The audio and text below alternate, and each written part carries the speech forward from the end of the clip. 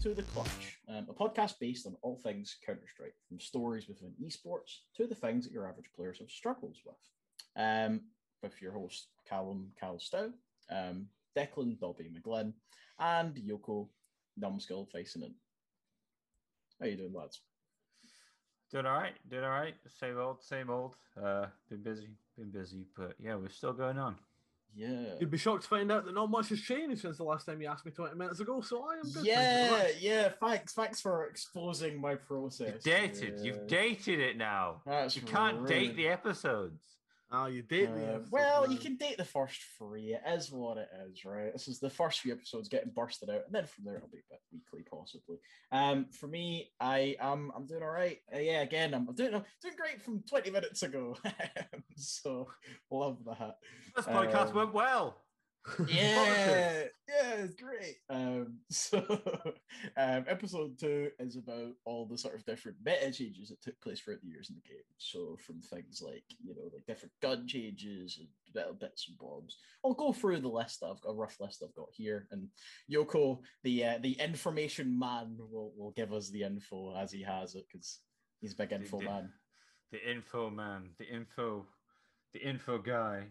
Info guy, intel, all the intel from I love it. The former professional. Let's go. So, all right. So I'm going to start off with the Lurk meta. Oh yes. So a lot of people don't actually know, because a lot of people wasn't around back then. Yeah. We're talking very early Counter-Strike. We're talking, Counter-Strike Global Offensive at least. We're talking 2012 to 2013. I think the NIP era. Yeah, I was going to say. You're thinking eras, yeah. And even into the French era. I mean, the two main prominent examples of the Lurk era was GeT_RiGhT, one of the best players in the world of all time. Also want to say I made a mistake last episode. I said that coldzera was the first place to get two number one players in the world. It was actually wrong. It was GeT_RiGhT, 2012 and 2013. It would have been, wouldn't it? God, yeah. But yeah, you think GeT_RiGhT, and then you also think Happy, the lurking in-game leader. You even go maybe even more. You go to Fetish, maybe from like the old Copenhagen Wolves rosters. Those kind of those kind of style of players. That was pretty much it. You think obviously GeT_RiGhT helped NiP's dominance. Happy helped Envious and LDLC come onto the scene. The AK and the M4 continued to be they are the meta. They was the meta in Source and 1.6, so they continued to be so in Counter-Strike. If you used anything else, you're seen as a bit of a noob. So that's why that meta prevailed for so long, so long. It was a very short era, to be fair, because once players started figuring it out. I think Snax was another example of a good player to lurk around. But once teams started figuring it out, they left one player behind. They'd catch off the lurker. Because the whole point of the lurking role is to get in behind the enemy, get 1, get 2 kills, go for those big play rounds. Whereas later on, they started figuring it out. Well, if we leave one person to watch the flank, they're not going to be able to do it. And the lurk meta has never really been the same since then. I think that covers all my bases. That was the one thing I was thinking. I'm going to explain the definition of lurk until you said it. And I was like, there we go. You got it. So in terms of the next meta we're going to cover here is the Molotov meta. Yes. Okay. So this was actually another very interesting time, which I don't think you guys were here for either. The Molotov era. What a meta that was. When Counter-Strike Global Offensive first came out, it introduced a brand new nade, the Molotov. It wasn't in 1.6, it wasn't in Source, and it was very, very, very powerful. It burnt quicker, like it dealt more damage quicker, and it slowed you down. So once you was in it, it had the same effect as you being shot. That kind of like slow down effect that being shot has in the game. It did that, and obviously with the very prominent smoke bug that was going on, it wouldn't always extinguish when you threw a smoke on it.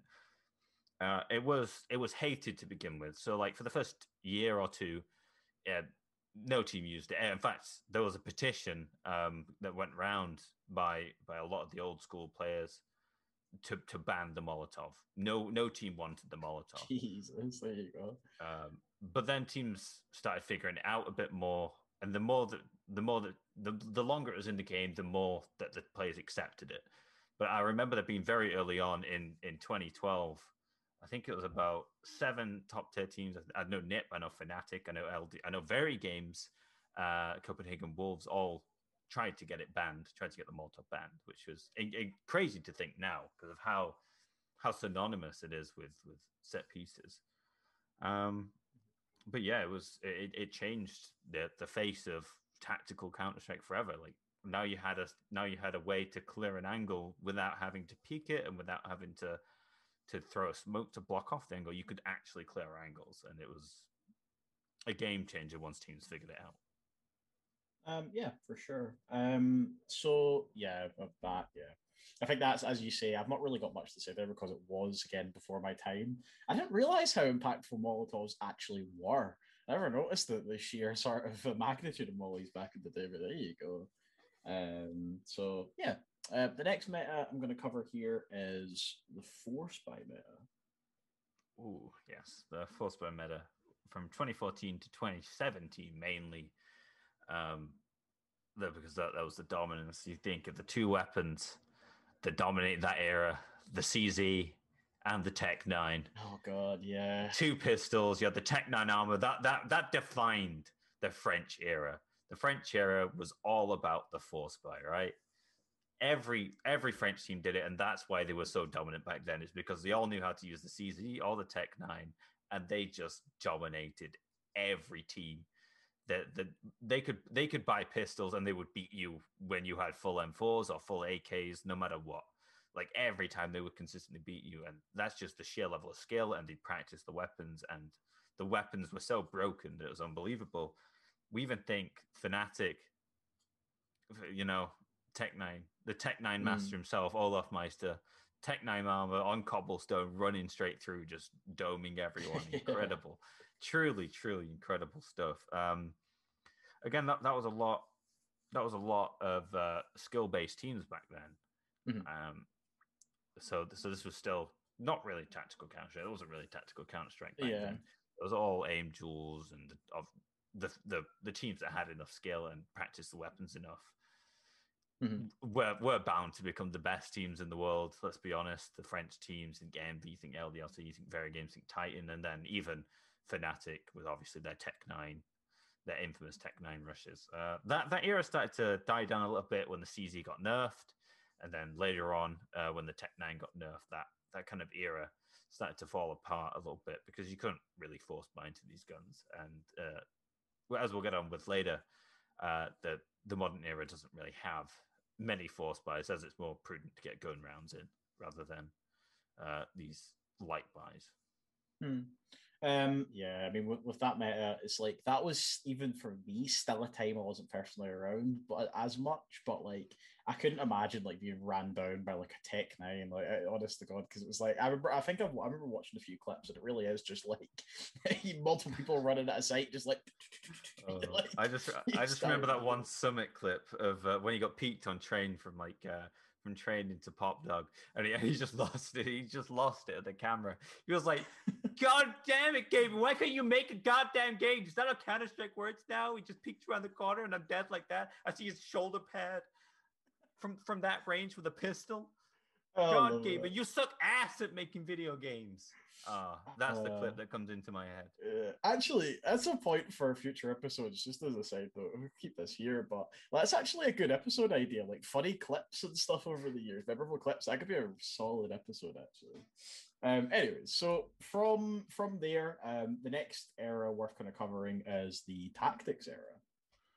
Yeah, the Tactics era. I touched a little bit on the last episode with the LG SK era. They started the Tactics era. The Tactics era was from 2016 to about 2020, well, to modern times. I mean, you even think tactical teams are dominant teams now in Counter-Strike. Very rarely have we seen a team since 2016 come out and just be full-on heavy skill. The only team which I can really think of back then, well, is FaZe 2017. We think Fallen Tactical Mastermind back then, LGSK, very heavy tactical team.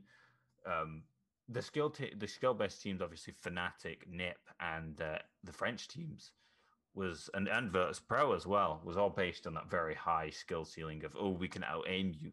Whereas what the tactical teams did was they used the utilities, the Molotovs, flashbangs, and smoke grenades to close the distance so that aim didn't matter so much. And this would be a trend going on through the things is Valve seems to want to try to increase tacticalness rather than the aim skill difference. There's a few updates. Obviously, the next era is the next meta is the primary example of that happening. Is the skill-based players being heavily punished for being so skilled, and the more tactical teams being boosted into popularity, boosted into the scene, boosted up there. You think of the fundamentally solid teams that came out of that. I think ENCE, they didn't really have a star team, did they? It was based their entire team on fundamentals. Astralis, another heavy tactical team. You think North as well in that era. Again, tactical team, not this star-studded roster. Optic as well was a bit more tactical. So you had all of these tactical teams coming out. I think that era was defined by Astralis, really, because they changed everything forever with their tactics. I think with that era, I think I'm kind of like 50-50 on my views of it generally. I think with like to a degree, I think its tactics are amazing to watch. It's amazing to watch how the game gets, like how people like push and mold the game, like break the mold of the game. Say for example, like that LGSK team, how they done it and how they kind of they pulled it off. Then down the road, how Astralis came and took that even farther. Like that's incredible, and obviously some of the teams we're going to mention like later on and stuff. That how they changed it even more from there and kept going, in some ways. But so I think from there, the next meta worth mentioning is the AUG/Krieg meta. Ooh, the infamous meta, probably the most hated meta of all time, right? Yeah, I have to agree with that. Yeah. Ooh, I loved it. I used the Krieg and AUG before, they were meta. They're truly one of the most broken times in Counter-Strike's history. That nearly killed the game, if I'm honest. I'm amazed that didn't kill the game. I mean, half the player base just left, didn't they? It was ridiculous because with the AUG and the Krieg, every player could aim. Every player could challenge anything. Like, you think Nico, he fell off the face of the earth that year because everyone was able to beat him. You think X7, I mean, I love him as a person. I love him as a player. I think he's one of the best Finnish players of all time. But he was able to out-aim the likes of Simple, out-aim the likes of Nico and Cold Zero. And I'm like, just because of the AUG and the Krieg, it was a really backwards time. I think that is the epitome of Valve not understanding Counter-Strike. It was only price reductions as well that caused that entire thing. It was a price reduction of $200 for each of them, but it only put them $50 above the other primary rifles of the AK and the M4 respectively. And it broke Counter-Strike. Counter-Strike was no longer Counter-Strike. It was Call of Duty. Literally. And a lot of teams reflected that. A lot of teams built around that. I think the Astralis era was another one. I don't think they would have been so dominant if the AUG and the Krieg wasn't as prominent because I think Train, they had a good run on Train purely because the likes of Zipnix and the likes of Glaive was able to out-aim those powerful stars because of that, because of the guns. And it's a shame that Valve doesn't understand the game, doesn't understand how Counter-Strike became so popular, why Counter-Strike is so fundamentally solid, why is it such a high skill ceiling game, because they lowered the skill ceiling a lot, and we're still feeling the impact of that. The Krieg, you still see the Krieg come out every now and then, you still see the AUG come out now and then. Not as popular as it was. They have been nerfed a little bit into the ground, but I think that's for the best. I think that note that you said there with like Valve, like really not looking out for the player base, that's going to come up quite heavily in the next episode in particular. I think the Ogden Krieg meta for me, it's you said it made it look like COD. To me, it's like if not COD, something like Siege. You know, it made it look like it was ridiculous. You know, it was like these like they were peeking up and aiming and these like little like tiny head angles like. Oh. And it's just like, nah, why is this Counters? You know what I mean? Counter-Strike's the one for like spray downs and all just, nade usage and stuff. Now you're just watching the game of like Siege, Rainbow Six Siege, you know what I mean? It was just so stupid, man. I think the worst map for it, well, two of the worst, but Train, because it had those really long, and Nuke, the outside of Nuke, that just became a dueling heaven. Yeah, sometimes got clear, but has Yoko's mic decided to kill itself? It has gotten a lot worse all of a sudden. Wait, what's happened with it? Oh, no, it sounds fine now. It must have been a that was a bit weird. Of some sort. That was a bit weird. Probably internet issues, would be my guess. Yeah, it's all good though. We're saved. So from here, this is actually the last meta. This is probably the current meta, that we're in at the moment. The return of the old meta / gun round meta. Oh yeah, so we've gone back to the basics now. The Krieg and the Orc have fallen off, which gladly so. If they would have kept on being prominent, the game would have died. That may sound like hyperbole. It's not. I've been in Counter-Strike for so long. That very nearly killed the game. It's good to see the AK and the M4 take the crown again. It's a very nice back. So it's like back to callback essentially. The skill-based teams are now viable again because not everyone is a god. So Nika started to come back up. ZywOo is another one who's benefited from it. You think Simple as well. I think those players, obviously, all the time that spent the years upon years learning the AK and the M4 spray has all come back, and it's benefiting those teams. It is benefiting a lot of those skill-based teams. We've moved away now from the force buy meta because none of the pistols can one-shot headshot anyone anymore. They're a lot more unreliable. They're not as accurate. They're not as viable anymore. And plus, with the heavy tactical era that we are in now, the era that we're in is probably one of the most tactical eras of all time, right? So it's nice to see that kind of come back. And now we're seeing more gun rounds, obviously with the eco changes as well that happened. There's no more hard resets. So there is no need to force buy after you've lost a round, after you've won a round and lost a round, because you already have the loss bonus. You have the loss bonus build up. You can buy back straight into another gun round. And now we see every round almost is a gun round. It's a gun round after gun round after gun round after gun round. I personally don't like it. I think there should be hard resets implemented back in, but that's because I'm old school. I've been playing since 2008.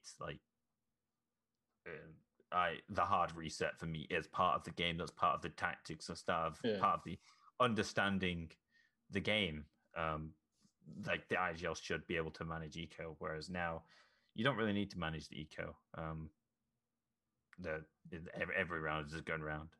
I mean, it might be more entertaining from a tactical point of view. Seeing so many rounds being full of util, full of strategy. But I think it takes away from the rough aspect of and the origin of what Counter-Strike is in essence for me. Yeah. I think the one note about that current era that I'll say is, like, I think the only exception really to most guns not working out is some people are pushing the game at the moment, and I would say the Deagle. Sometimes you do see it happen with the Deagle sometimes, where you see it, Deagle just opens up the whole round. You see like 2 or 3 headshots in the feed, and you're like, oh no. But like, to be fair, it's very few players, very few exceptions. But like, time to time it happens, but it's there.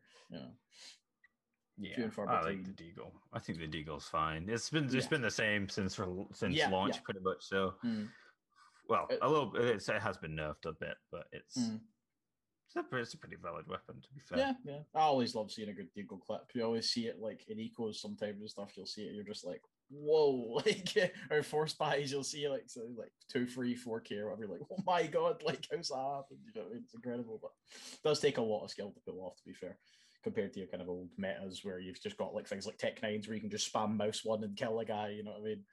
But yeah. So at this point, yeah, I'm probably gonna wrap up this episode.